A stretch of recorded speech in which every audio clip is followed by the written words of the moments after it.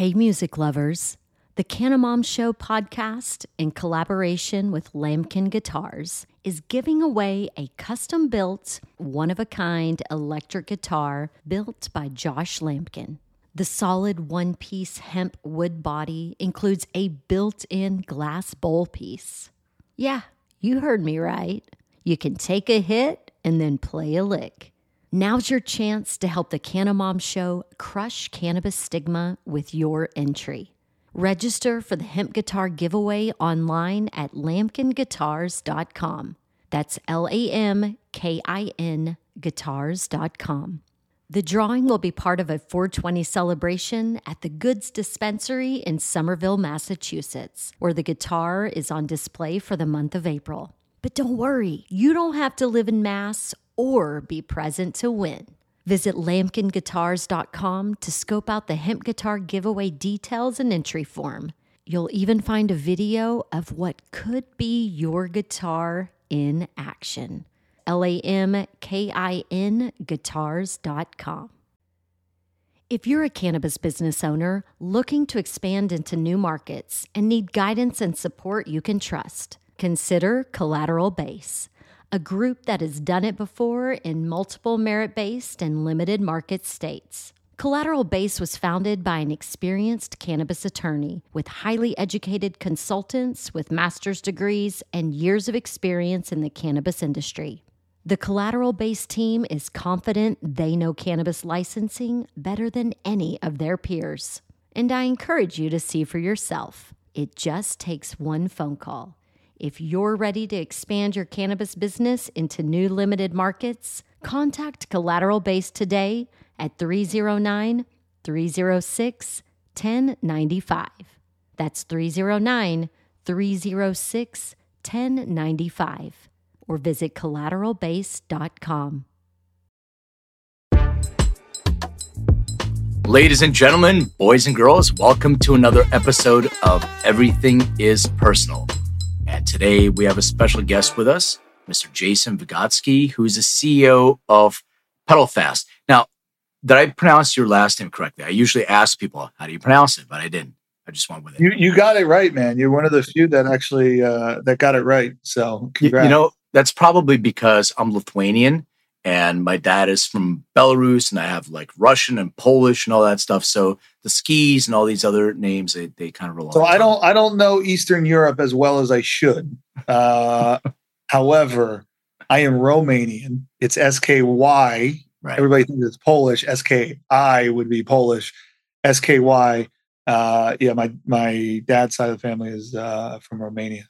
Yeah. Well, thanks for clarifying because I think people get really confused about the skis. Yeah, definitely. So we were talking earlier before we started, but I want to let people know a little more about you. And I kind of dove into some of the content that you have out there, and it's really good. And I think that you explained the business really well, but I don't think people understand or know, besides your basketball background, they know like where you grew up and sort of your history. So I want to dive deeper in that. So let's start by telling people where you actually grew up. Where are you from? Yeah, no, I'm from Philadelphia. If you would have told my friends that I would be in the cannabis industry back when I was in high school, they would said absolutely not. Probably the last thing ever.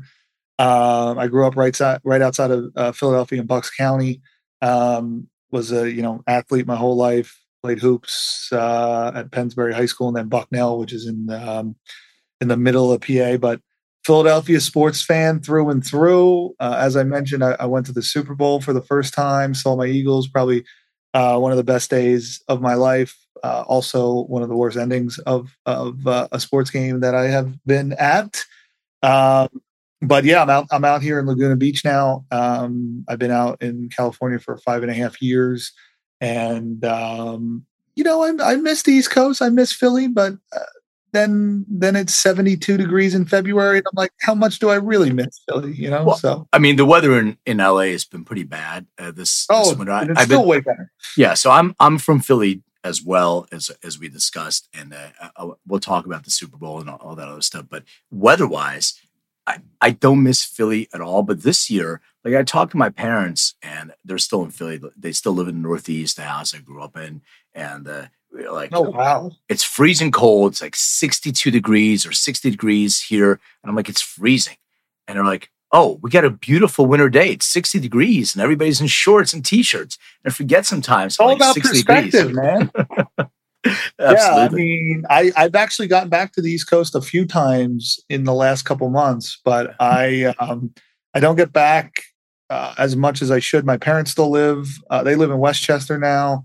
My sister lives in Westchester, but I've been Philly sports guy, my whole life. So your parents, stayed there together, and you have siblings growing Yep. up, right? How many siblings? Yeah, I've got one sister. She's like the polar opposite of me. She's like had the same job since she got out of college and like has, two perfect kids and a perfect marriage. And she does everything perfectly by the book. I'm real fucked up.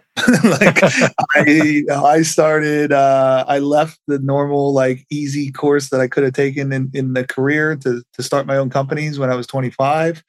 I have two amazing kids, actually three amazing kids. One is my ex-wife's that, he's doing great. Two little girls who are 6 and 8. Now I'm out here in California, raising these kids and doing my thing out here. And my girls are like, "Oh, Dad, I want to go surfing this weekend." I'm like, "What planet are we on right now where I'm teaching my girls how to surf?" But yeah, my family is all back east. I'm the only one on the West Coast. Yeah, me too. Me and my daughter, my ex-wife.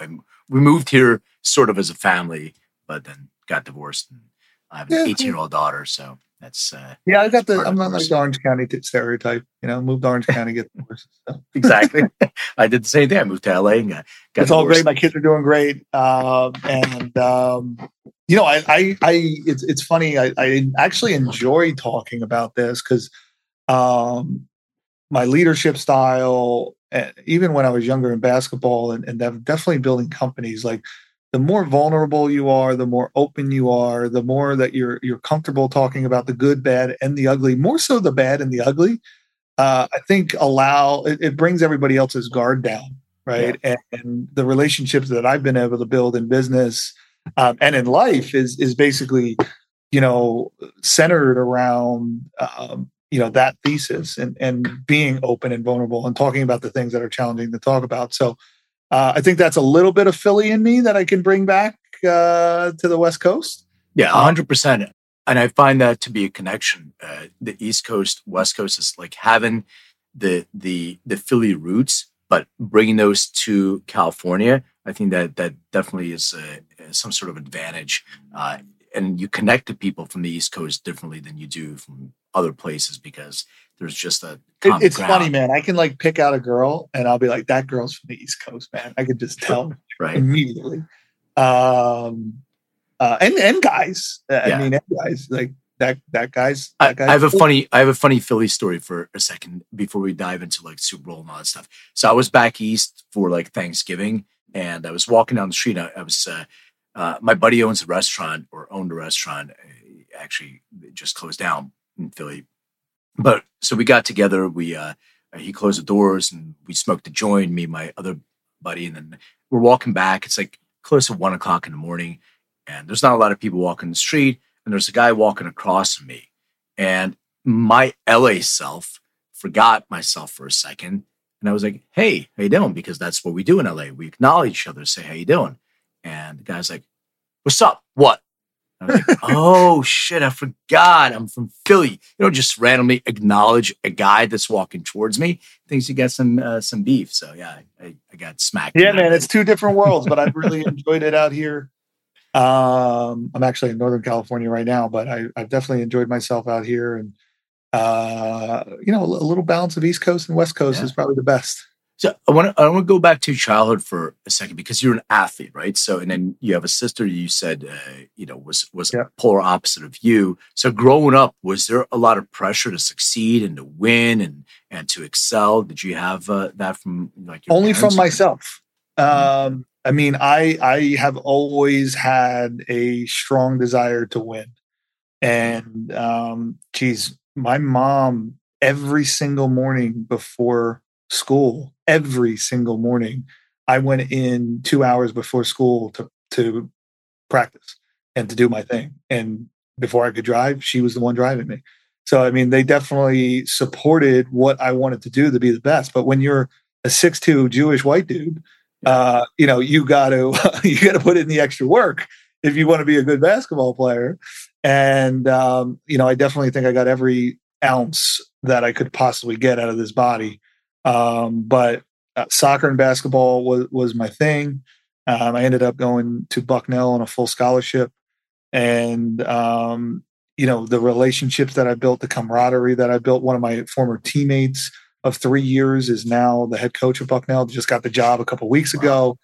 But all the money that I've raised or relationships and success that I have really come from either basketball relationships or Bucknell relationships that stem from basketball. So sports has indirectly and sometimes directly influenced my business career. You know, successfully being able to leverage those relationships. Where do you think this drive for success or winning, where do you think it comes from? If it didn't come directly from, like, I deal with a lot of athletes too. Their parent, their dad or somebody else was like hard on them, or they had a sibling that they wanted to compete with. But where do you think that internal kind of desire to be the best comes from? I've always been scared to fail, in the sense that I would drive myself to win at all costs. And you know, that feeling, once you get a taste of success and what can come from that, like, you don't want that to turn the other way. And I think for me, I knew that I had to keep improving at every level to continue to win and win and win. And I just wanted to always put myself in the best position to win. And I knew I had to do it by outworking people, because I wasn't going to do it because I was the tallest or the fastest. Right. So I think for me, like, once I became the best, I wanted to stay on top. And, you know, it allowed me to, you know, I pushed myself beyond belief. And frankly, it was some of the problems that I had in my life coming out of college, of like, oh my God, my whole life, literally since fifth grade to my senior year in college, everything was about maximizing my basketball career. And then that was over. And like, that was a massive void. Right. And I think athletes go through this, you know, professional athletes have talked about this after their professional careers are over. What do you do? And it wasn't about what I was going to do. It was about I wake up every morning and I had a purpose, right? And what do you do from there? And that's really why I became an entrepreneur. When I first started working after school, just working a job for somebody else, and I made plenty of money and it was successful, but I didn't have that drive. I didn't have that excitement. I wasn't building. There was no journey along with it. It was very transactional. And I liked the journey so much, and putting in that work so much, that until I started building my own companies, I didn't really feel the same type of path, you know, that same type of desire. And as soon as I started building my own companies, a lot of happiness came back in my life, and you know, ultimately some success again. Yeah, I usually use sort of a analogy of a push-pull. So when you're pushing through, when you're working in corporate and it doesn't connect with your journey or your mission, but you're being pulled by the drive of your purpose on this new journey. So it pulls you through that, so you can overcome some of these obstacles a little bit easier, I guess, or because you have that purpose. Yeah, very similar trajectory. You know, working in corporate and all that stuff, and finding, you know, my path on that. I don't want to like harp on this too long, but I'm just curious. When you were growing up, were you, like, professional athlete was your goal, or did you, you know, No, be a fireman or some of that? honestly, my goal was to play basketball at the University of Pennsylvania. Like, if you're a Jewish kid from outside of Philadelphia, like, you go play ball at Penn, you know? And like, that's the path. You know, there's really not many paths for you. Like, that is the path. And I always wanted to play at Penn, and I always went down and played at the Palestra, and I, you know, got some runs in down there and followed those teams, and like, that was it for me. And I ended up, there was no like realistically, maybe play in Europe a little bit, but like, I knew like it wasn't going to be NBA wise, but I wanted to play at Penn. And then when I started to go on my visits and I started to figure out where I actually was going to end up, it turned out that, you know, Bucknell was a better team. The Patriot League gave out scholarships where the Ivy League didn't. And I actually thought that Bucknell had a real chance to win. And it was funny. I ended up deciding to go to Bucknell, and all my friends were like, Bucknell, is that even Division I? Like, who is that? Why are you going there? And then they beat Kansas. They were a 14 seed. Right. They beat the 3 seed Kansas. And then all my friends go from who is Bucknell to like, dude, you're not going to play there. Like, what are you going there for? And I went on to, you know, we went to the NCAA tournament my freshman year. We finished 25th in the country. I ended up playing at Duke, ended up playing at Syracuse, you know, unbelievable experiences that I'll never forget. And it worked out really well. And what year was that? I'm trying to remember. So I graduated college in 2009.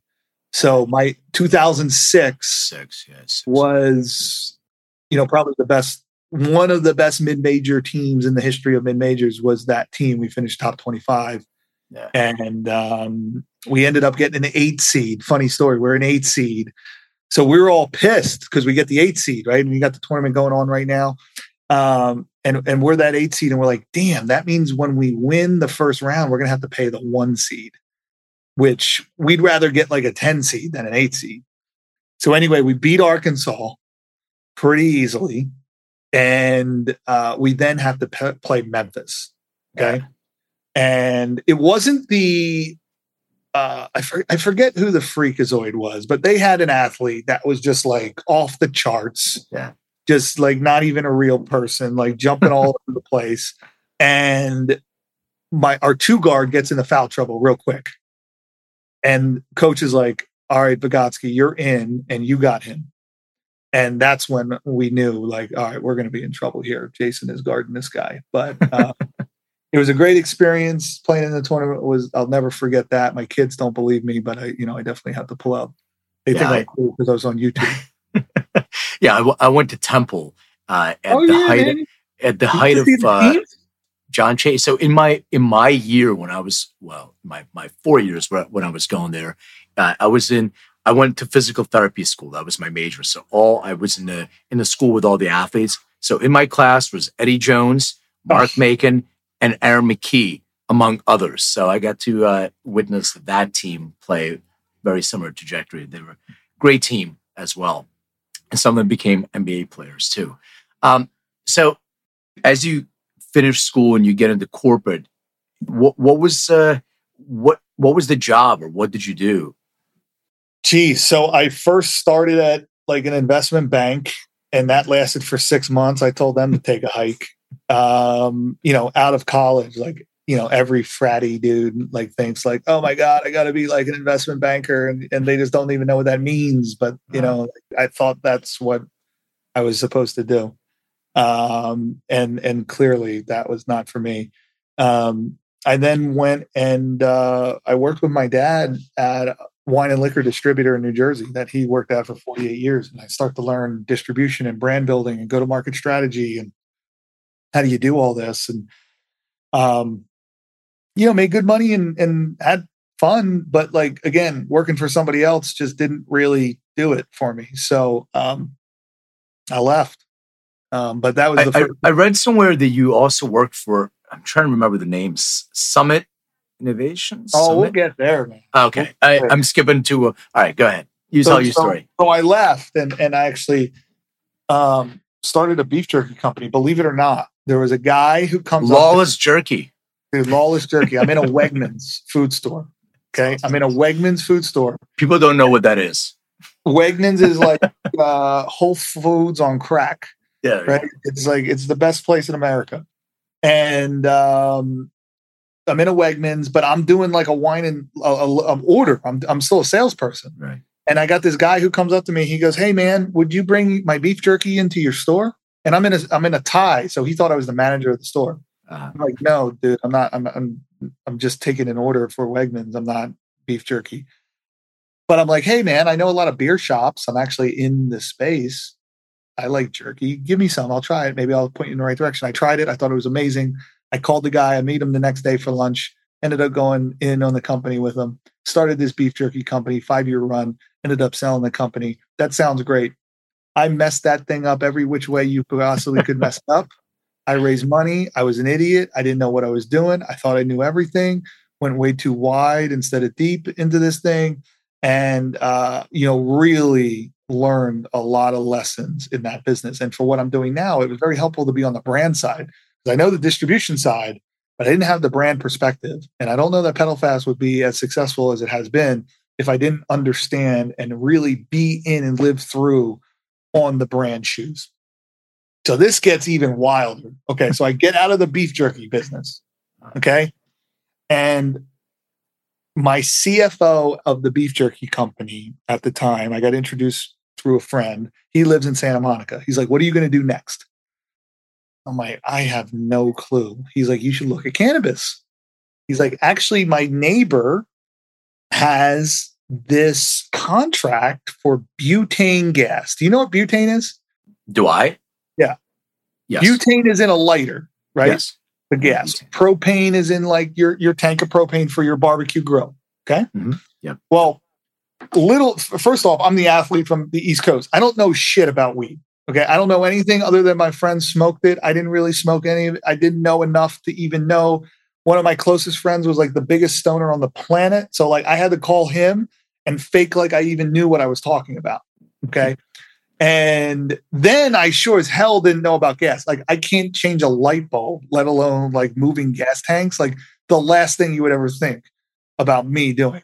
But I ended up going out to Colorado and looking at this business. And I realized that the oil industry within cannabis was just taking off. Vape was getting big. Edibles was getting big. And you need to turn the flower into oil. And at the time, the way to turn flour into oil was using a solvent, butane, propane, ethanol, these gases. And all of the big gas companies weren't looking at cannabis.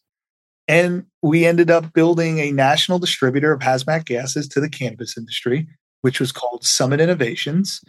We built the company, literally put every dollar I had. I told, most people didn't even know that. I literally had $100 left in my bank account.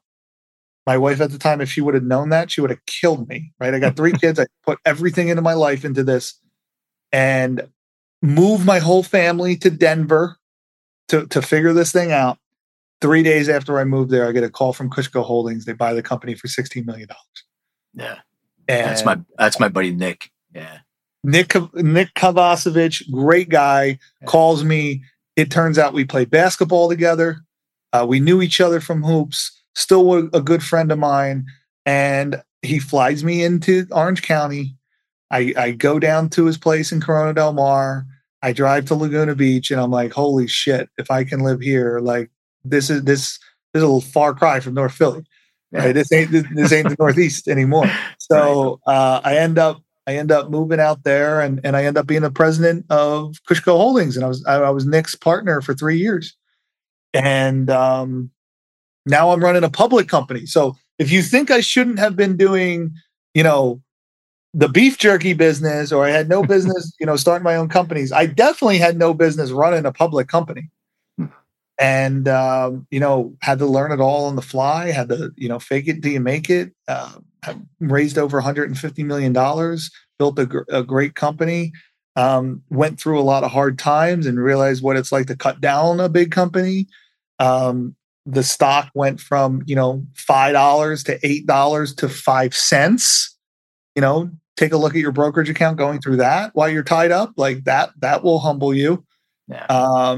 So I went through a lot there, and I'm very thankful for what Nick did for me, and he put me on the map. And the whole time at Cushco, which was a packaging and vape company, I wanted to get back into the brand side, and I wanted to take brands to market and build brands in cannabis. And I had the idea for Petalfast. I pitched it to Cushco. The board said, no go. We can't touch the plant. I have no interest in doing this. I said, cool. I will catch you all later. I'm going to go do this. Please sign off that you'll let me do it. They said, no problem. And, I told one of my close friends at Cushco at the time, I said, watch this. His name's Rodrigo. I said, Rodrigo, I'm going to show you what it's like to dual track. Okay. I'm going to take this company, Petalfast, and I'm going to leave Cushco, and I'm going to make it bigger than Cushco. And they didn't want to do this. And guess what? Petalfast is now 5x the size. And, but I will tell you that Nick gave me the shot. He gave me the network, and I wouldn't be where I am without that experience. And now the biggest thing I learned, and back to the vulnerability and being humble and building culture. When you start a business, I'm thinking, okay, business is about making something for $1 and selling it for $2, right? Yeah. And you make $1. It has a little to do with that, but it has a lot to do with bringing people together, going on a journey to start something, get everybody to be a part of one common goal and working towards that one common goal. And what did that resemble? That resembled my journey with basketball. And Petalfast, the thing that I'm most proud about, and we can go into the business however you want, but the thing that I'm most proud about and what I really like spending time talking about is culture. And what it's like to build a culture in good times, what it's like to build a culture in bad times, what a leader needs to do in a startup to be successful, and how do you get people to follow that journey? Yeah, and I think there's a lot of analogies to basketball because it's a team sport, right? So you can't do it by yourself, and you have to anticipate, and everybody has to be aligned with that mission, and everybody knows what their position is and what their role is to excel in that for the greater good.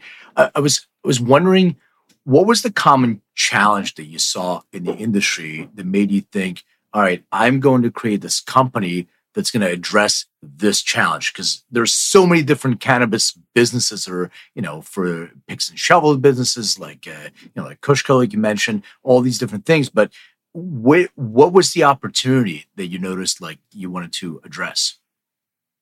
So when I was talking to all these people about selling them vape cartridges or packaging, right? The fundamentals of building brands wasn't there. Brands were evolving, but they weren't brands; they were products.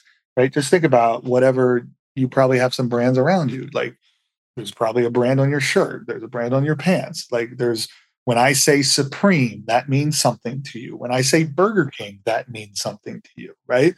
And that meaning and that connection, right? I just said Burger King, and I literally can't. Now I'm thinking about that Have It Your Way damn commercial that had just stuck in my head. The second I said Burger King, right? It's like that Have It Your Way thing that they're on right now, right? Or the King, whatever the King Burger guy that was like, nobody was connecting to consumers. Yeah. Right? They were products. They weren't brands. They weren't making you feel a certain way. And one of the reasons why they weren't making that connection was there was no infrastructure built in the space to allow that to happen. And one of the biggest things with a brand is the distributor and their field marketing partner and their sales team and their connection with retailers. And nobody was having that connective tissue that I saw when I was building my jerky brand, when I saw the alcohol brands being built at the alcohol distributor. So I wanted to build the connective tissues to ultimately allow consumers to connect with brands. And that was through, a distributor-like business model. So I read, I think in your marketing material on your website, you call yourself a full spectrum sales and marketing agency, if I'm not mistaken. What does that mean? What does that even mean? Yeah, what does it mean? I know what full spectrum means in the plant, even though I don't really subscribe to that terminology. But I was trying to figure out what does it mean, and then All right, here's and what it you have means. an accelerator as well. So like, if you can explain how you put all that together, what are you? Yeah, What is that? That's like some fancy word that an agency probably gave us, right? What it means to me is that we're going to take care of you soup to nuts. And there in cannabis, you can't just apply the playbook from normal consumer packaged goods, right? Shit, we can't even be on Instagram, right? Like you can't do the normal stuff to drive that connection. But what you can do is get into the store, merchandise yourself perfectly, and then activate through in-store activity like demos, or when you go to a bar and it's St. Patrick's Day and the shot girl with Jameson comes up to you and says, "Yo, do you want to try the new Jameson Black?" and gives you a shot, right? Like, well, that's an activation, right? And somebody's paying for that model to be trained up and do it. So we believe that brands are built in retail and brands are built by, CPG 101. Get it into the store, get it into the best place and be merchandised perfectly, right? And then do an activation that allows the consumer to meet that person. We handle all of that for brands. So if I'm starting a brand, whatever, let's say a new soft gel company that's specific for, I don't know, sleep, let's say. I know we can't make any claims, but supports making you drowsy, let's say. And I come to you with this idea. What's the engagement? What are we doing together? Okay, first thing, we're gonna stress test all your entire thesis. Okay, because I can't tell you how many people come to us. I mean, I think I said it in the last podcast, but I literally had a guy come to me. He's like, "Dude, I have the greatest idea ever." I'm like, "Oh boy, here we go." Right? How many stoners come to you with the greatest idea ever? Right? So this guy's coming to me. He's got the greatest idea ever, and he calls me to tell me that he started a snap peas, okay, dehydrated peas infused with THC. Okay, so the first thing that comes to my mind is there one person on the planet that wants a dehydrated snap pea with THC in it? Like, no. Okay, no, I've never thought of that in my entire life. And is there a market size? So like, there's a lot of people that are creating all these things, but there's just no market for it. Okay. Mm-hmm. So that's number one. Number two, are you priced properly? Do you have a value proposition in the market? So we're going to help you stress test that. We're going to help you talk to retailers. We're going to help you get ready to go into market. When it's time and we feel like you have a value proposition that can win, we're going to take you into the mothership, which is our selling organization. Our sales organization is made up to 30 people in the street in California, about an 8-person team in Arizona, a 7-person team in Massachusetts. We're going to take you into market, get you the placements into stores, and then start to slowly see what the velocity is and if you're going to be able to turn. And once we see starting to have velocity, consumers are picking it up, right? Then we're just going to rinse and repeat, get you into more stores, do more activations. And we've been able to build some of the best brands in the space over the 2.5 years in California. And now we're starting to have some success as we move across the country. So as a semi-accelerator, once again, it may be marketing talk, I don't know, but an accelerator model usually includes an equity stake in a company. So if somebody comes in, you're saying, I'm going to do all this, but I'm going to take a piece of the success. Is that part of your business strategy as well? We definitely have. We don't take any majority investments, but we'd love to share in the upside by taking equity kickers. If we take you from 0 to 100,000 a month, I want a kicker. 100,000 to $1 million, we like a kicker. So we want to share in your upside, and I think it's very healthy for both parties to share in that. And then we'll make investments as well. If we know more than anybody if this is going to be a success, because we see it at the ground level, and what the buyers think and what the consumers think, we can make investments into brands as well. So, and you mentioned the cannabis industry is a very unique industry. Unlike anything else, we actually have this layer between ourselves and the consumer that we call the bud tender, and they are extremely powerful people in the retail space. Are you working with the bud tenders to motivate, inspire, educate them, or are you sort of working side by side? Like how do We you we want to engage? differentiate our brands by making sure the bud tenders love us most. How do you do that?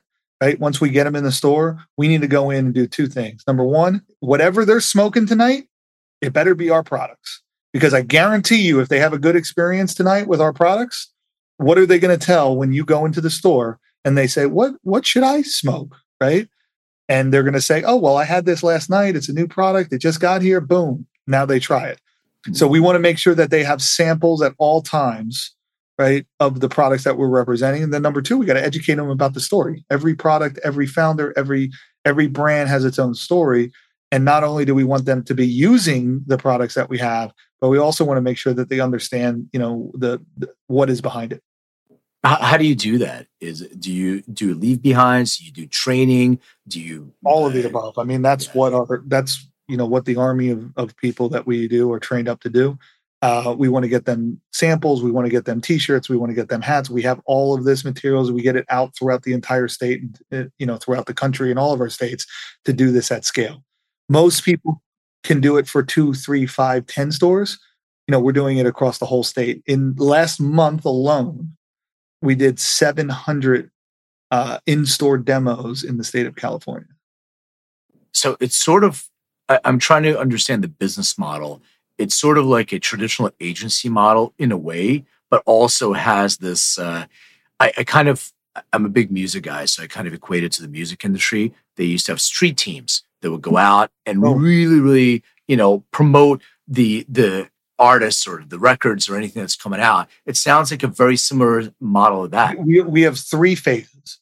We have a sales team that's selling in.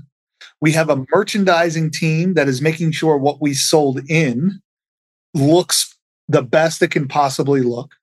And then we have a modeling agency that is doing the brand activation demo activity to make sure that consumers then buy the product. How do you ultimately measure success of a brand?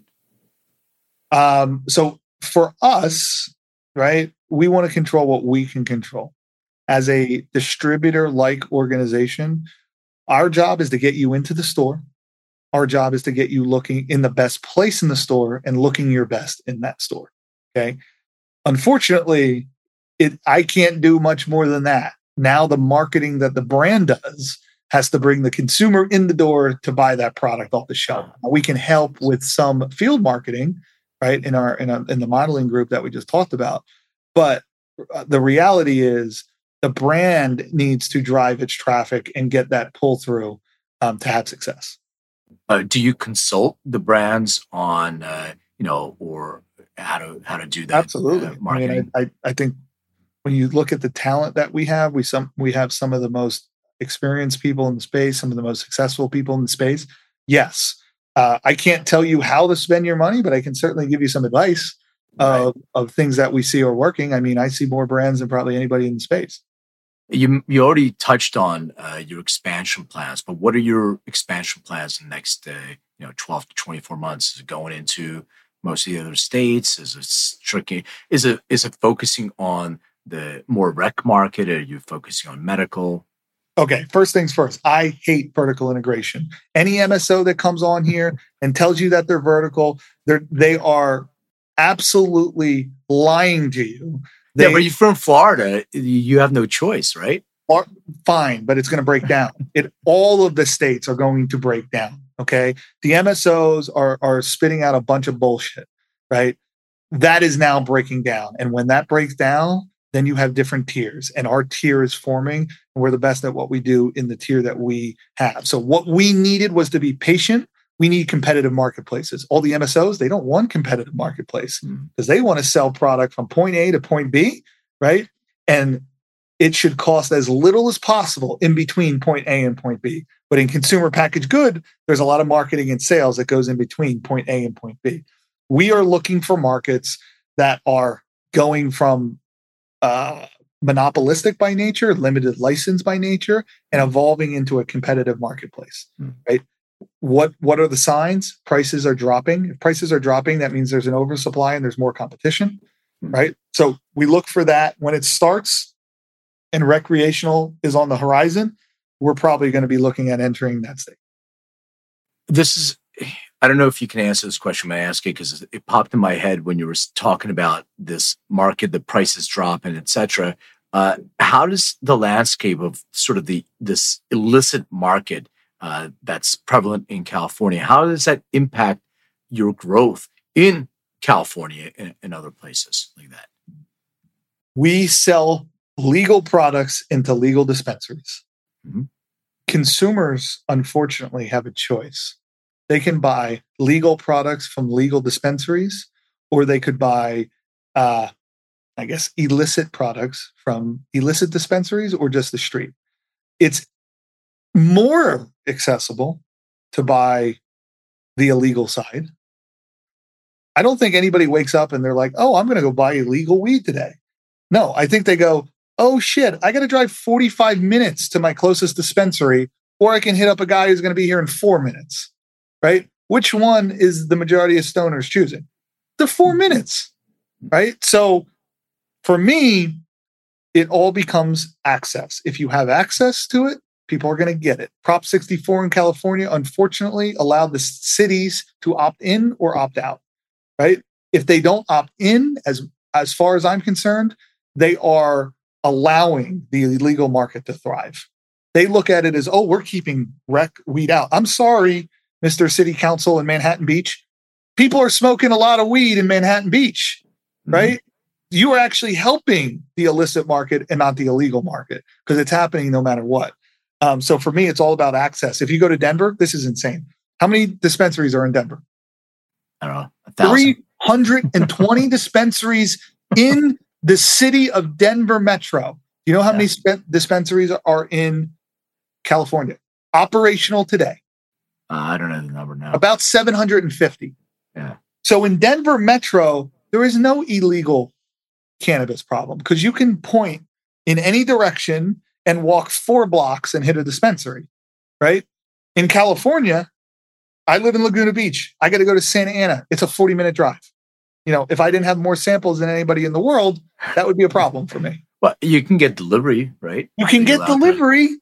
You can get delivery. I can get delivery 100%. Like, it does help, and it helps the curve, but a lot of people don't know how to use it, right? A lot of people, I want to smell it. I want to see it, right? Delivery, I don't know, is the best mechanism for something that you should be seeing. Yeah. No, you're right. In Denver, I just came back from there. They still have jars, so you can open it up, you can smell it, and in California, we don't have any of that stuff. It's all prepackaged.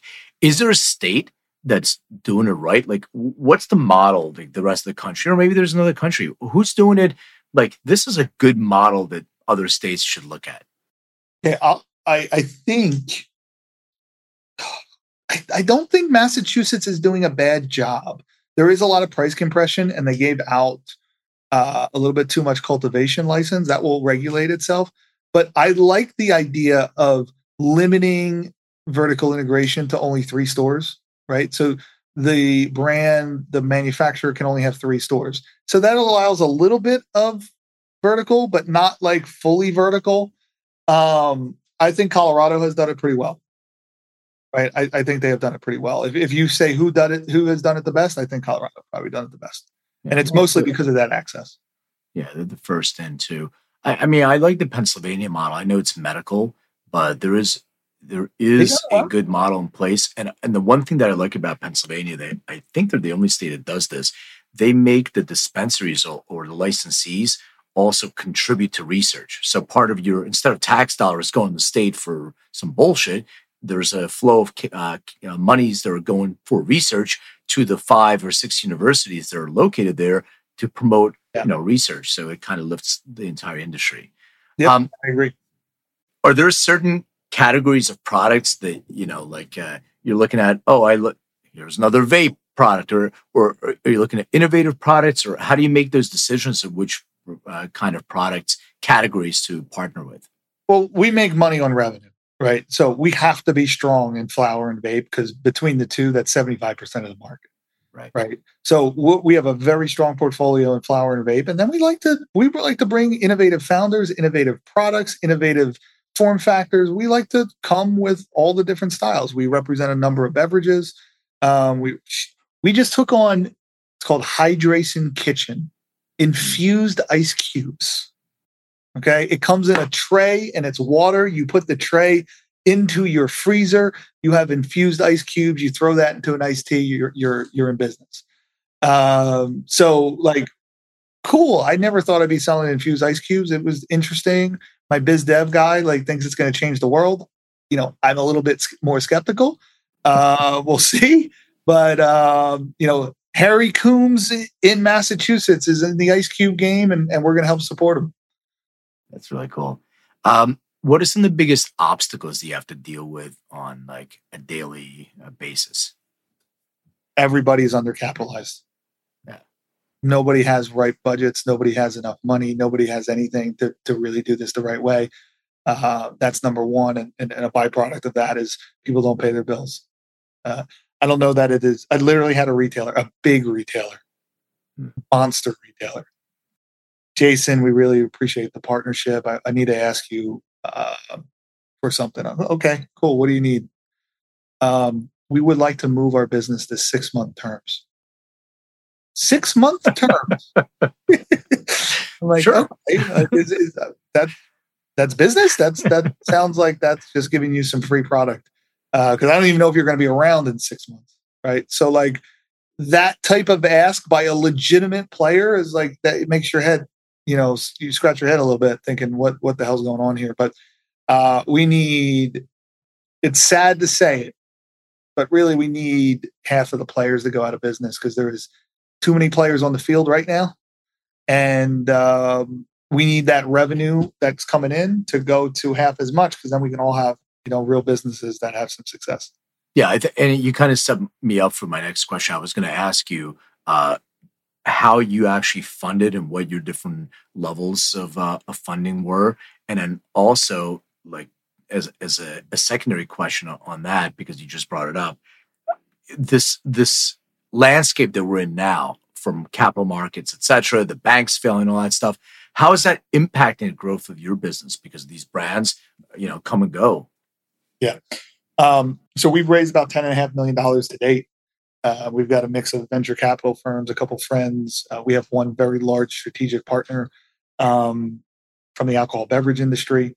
And, you know, we have a great mix of strategic and VC and kind of friends, high net worth. You know, we've been lucky. We've been really lucky to have great investor support. It comes from, you know, the earlier conversation of, you know, once you mess it up so many times, like by accident, you're going to get it right, you know, at some point. So I think we've had a little bit of that. Our culture is great. Our team, we've had very little turnover, founder support. But we have done 3 rounds to get to that $10.5 million, and definitely are in a good position. How does the current state affect us? Well, from a biz dev perspective, we are busier than ever because every brand is cutting their own sales team, cutting their own marketing team, and looking at an outsourced solution like Petalfast. From an execution standpoint in market, I mean, it's as hard as I've ever seen any market in the world.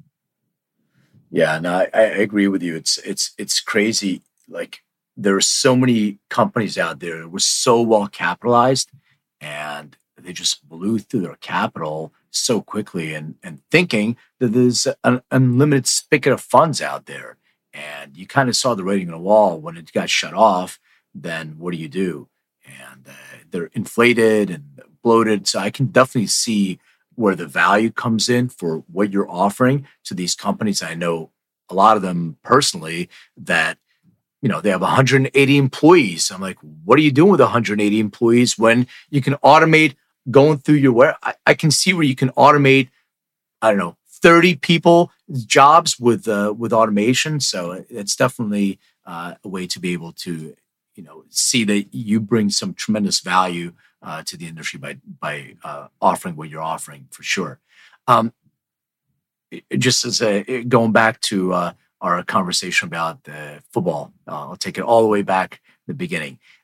You mentioned that it was like going to the Super Bowl was your happiest and saddest moment in a way. I'm paraphrasing again. I was watching my daughter, and I'm like, you know, you have to go through the pain of being an Eagles fan so you can appreciate the wins, because we've gone through so much pain. And that's how you become a Philly fan. Oh, 4 for 4, right? Because we got a you nice have thing to going suffer. right now, man, but it wasn't like that forever. I mean, I grew up going to the vet, and I was at all of those NFC Championship losses. I was in the 700 level. I know. Oh, so you're really crazy. I know. I went through all that, man. I was talking to my dad, and I'm like, should I go? I'm so busy. Do I want to spend the money? Like all of the normal things of like going to the Super Bowl. And then he was like, my dad's what, 74? He's like, there's been 3. 74, there's been 3. You might not get another chance. Like, you go to that game. So I was lucky enough to be in a position to go to the game. I met one of my buddies from Philly, which, I don't know if he remembered any of the time that we had in Arizona, but the guy that I've been going to the games with forever. And we had a great time. We met a lot of great people. It was an experience of a lifetime. I sat in front of these this like Midwestern, like very bougie, like Kansas City fan. Yeah. I mean, I wanted to smack this woman's hat the whole time, like obnoxious as can be. And my buddy is just like 7 to 10 beers in, just having none of this woman's nonsense. And it was definitely worth the price of admission, but it was a great time. Yeah. All right. So I have a few questions I ask all my guests. So I'll start with, please describe your first experience with cannabis. Oh my God. Best story ever, dude. So as I'm going out to Denver, okay, to figure out this gas business, I'm like, all right, I got to figure out this weed thing. And I'm with my buddy. I have my hey, I got to do some market research. Let me bring the biggest stoner I know. So I bring my buddy Steve out with me. And I'm like, all right, dude, let's try gummy before we get back on the plane. So get on the plane. This is amazing. Get on the plane, or we take one. I'm like, dude, this ain't doing anything. Take another, and we're ready to walk down the plane. We're cracking up the whole thing. I'm taking Frontier Airlines from Denver to Philly. Okay, I'm in a middle seat, next to 2 larger individuals. All right. And I'm just like, oh my, I start like, this is going to be terrible. I look back at my buddy. He's maybe 8 rows behind me. He's already passed out. Okay. I go, oh my God, I can't do this. I just can't do this. I run off the plane. Okay. I run off the plane at the last possible second. I go to the West End attached to the airport, and I just go to sleep. Yeah. Well, my buddy wakes up midway through the flight. He was sleeping. He doesn't even know that I ran off the plane. He comes up to my seat, and he's asking around like, oh my God, where did this dude go? And they're like, oh, that guy ran off the plane like 2 hours ago. So anyway, that was my cannabis. That's the greatest story. I love that. I ask everybody that. By the way, you made the classic rookie mistake that everybody makes. I was such an amateur, dude. Right. And then you didn't take our DNA test. I would have told you if you're a poor metabolizer, how much you take, and all that stuff. But we'll do that. We'll do that another time. We gotta get that next time. Figure it out for you. I'm a music guy, so a couple music related questions. If you had 5 albums that you can listen to for the next year, it could be songs too. It doesn't have to be the album names that you can describe it. Like, these are the only 5 that you listen to for the next year. What would they be? And I'm going to preface that if somebody asks me, it could change, in an hour or the day. So it's just a moment in time. Okay. Definitely Biggie, right? I'm going anything with Biggie is going to be good, especially if I'm smoking a joint. Given that I'm from Philly, you got to go Boys to Men. You know what I mean? Like Motown Philly, you got to go with that. I grew up like a big Fugees fan. I would definitely listen to some Fugees. Today, some Jay-Z. Trying to think what else we got on rotation. And then maybe I'll go like some classic rock, maybe like Journey or something. There you go. You know? Cool. There you go. That's your 5. Yeah. So you may want to check out an episode that I did on my podcast with a gentleman by the name of Chris Schwartz. I don't know if that name rings a bell or not, but he was the CEO of Rough House Records in Philly. So he signed first Criss Cross, next signing was Cypress Hill, then he signed the Fugees and a whole bunch of different bands like that. So Nas was one of his first signings. He went to Columbia first, but really cool interview. Do you remember the very first concert you ever attended?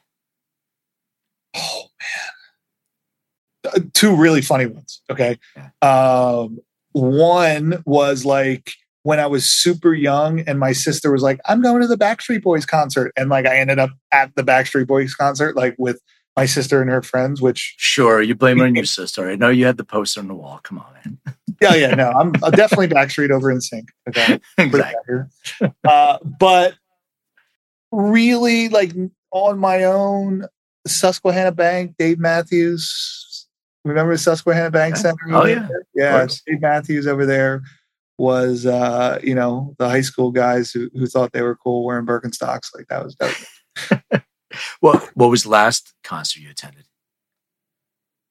I haven't been getting out. I mean, ever since like COVID. I went to you know what I went to last? I was in Brooklyn. I went to Justin Bieber in Brooklyn. It was awesome. It was awesome. I can't. Yeah, I went to Bieber with my daughter. She was a big. Yeah, I went to Bieber by myself, dude. So Speaking of Boyz II Men, I just saw Boyz II Men 2 weeks ago, and they were phenomenal. They were great. They sound amazing. There's only 3 of them now. They dropped the 4th one, but I went to Joe Coy. I did too at the Forum, and I saw him in OC at the Honda Center, and he brought Boyz II Men on at the end. Yeah, yes, he did. I remember. He's a neighbor actually. I live in Studio City. He lives. In Studio nice! City, That dude is hilarious. Once in a while, amazing. Yeah, and another Philly connection. I don't know if you know this band or not, but I'm going to see G Love and Special Sauce, and he's a big Philly guy, so definitely. I'm not familiar, but yeah, definitely recommend. I got to hang out with you more, so you can get me. Yeah, let's do it, man, for sure. All right, what has cannabis meant in your life? For me, I mean, it starts with happiness. I found something that from a business perspective,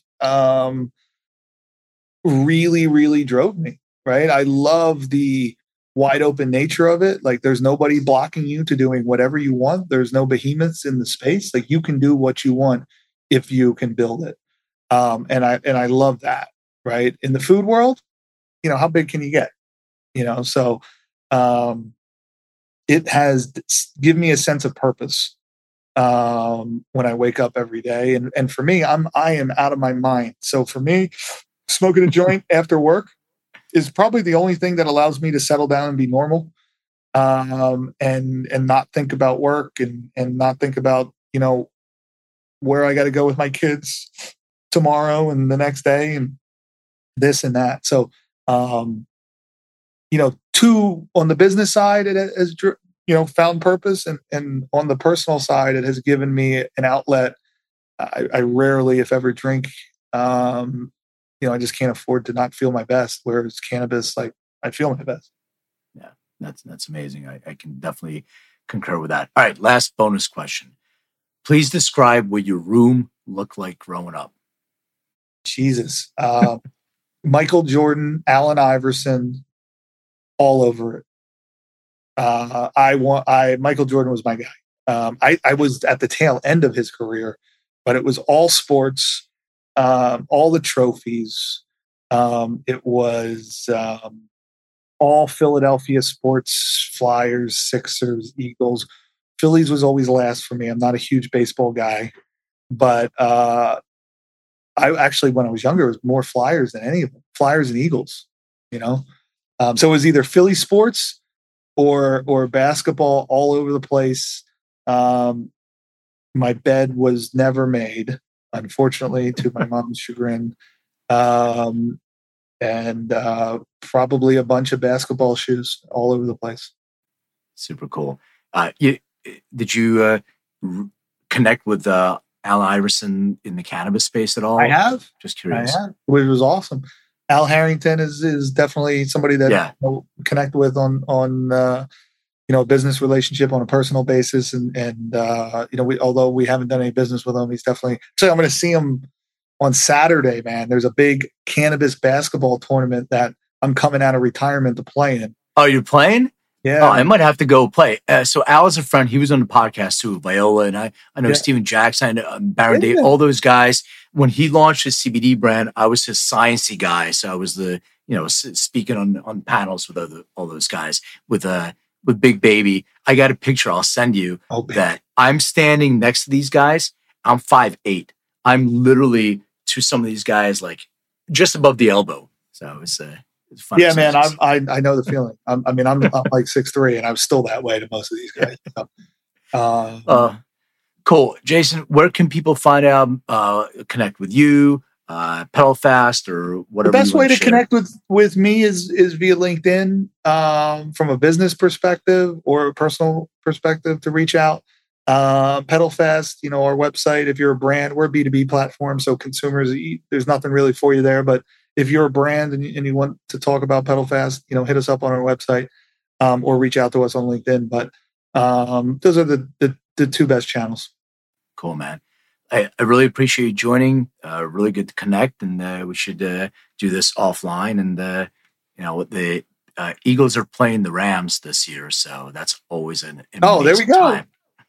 There we go. I mean, last year we didn't get any West Coast games. I went to the game in Phoenix, and then I went to the Super Bowl. So I still haven't gotten to SoFi, so I would. Well, you'll see. It'll be a fun time. The Eagles fans take over the stadium as usual, so it's a fun time. Cool, brother. All right. Well, thank you. Appreciate your time. All right, man. Thank you.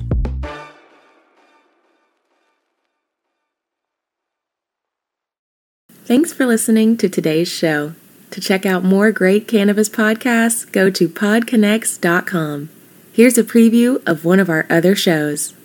Season 1 of Dope History is now available at dopehistory.com. Dope History weaves you through the lives of those who have been touched by cannabis or have had an influence on the events that shaped our laws or relationships with this plant. You'll hear tales from Frenchie Cannoli, Keith Strop, Eddie Lepp, Tom Alexander, Ed Rosenthal, Wolf Seagal, Jorge Cervantes, and Tommy Chong. Available now at dopehistory.com.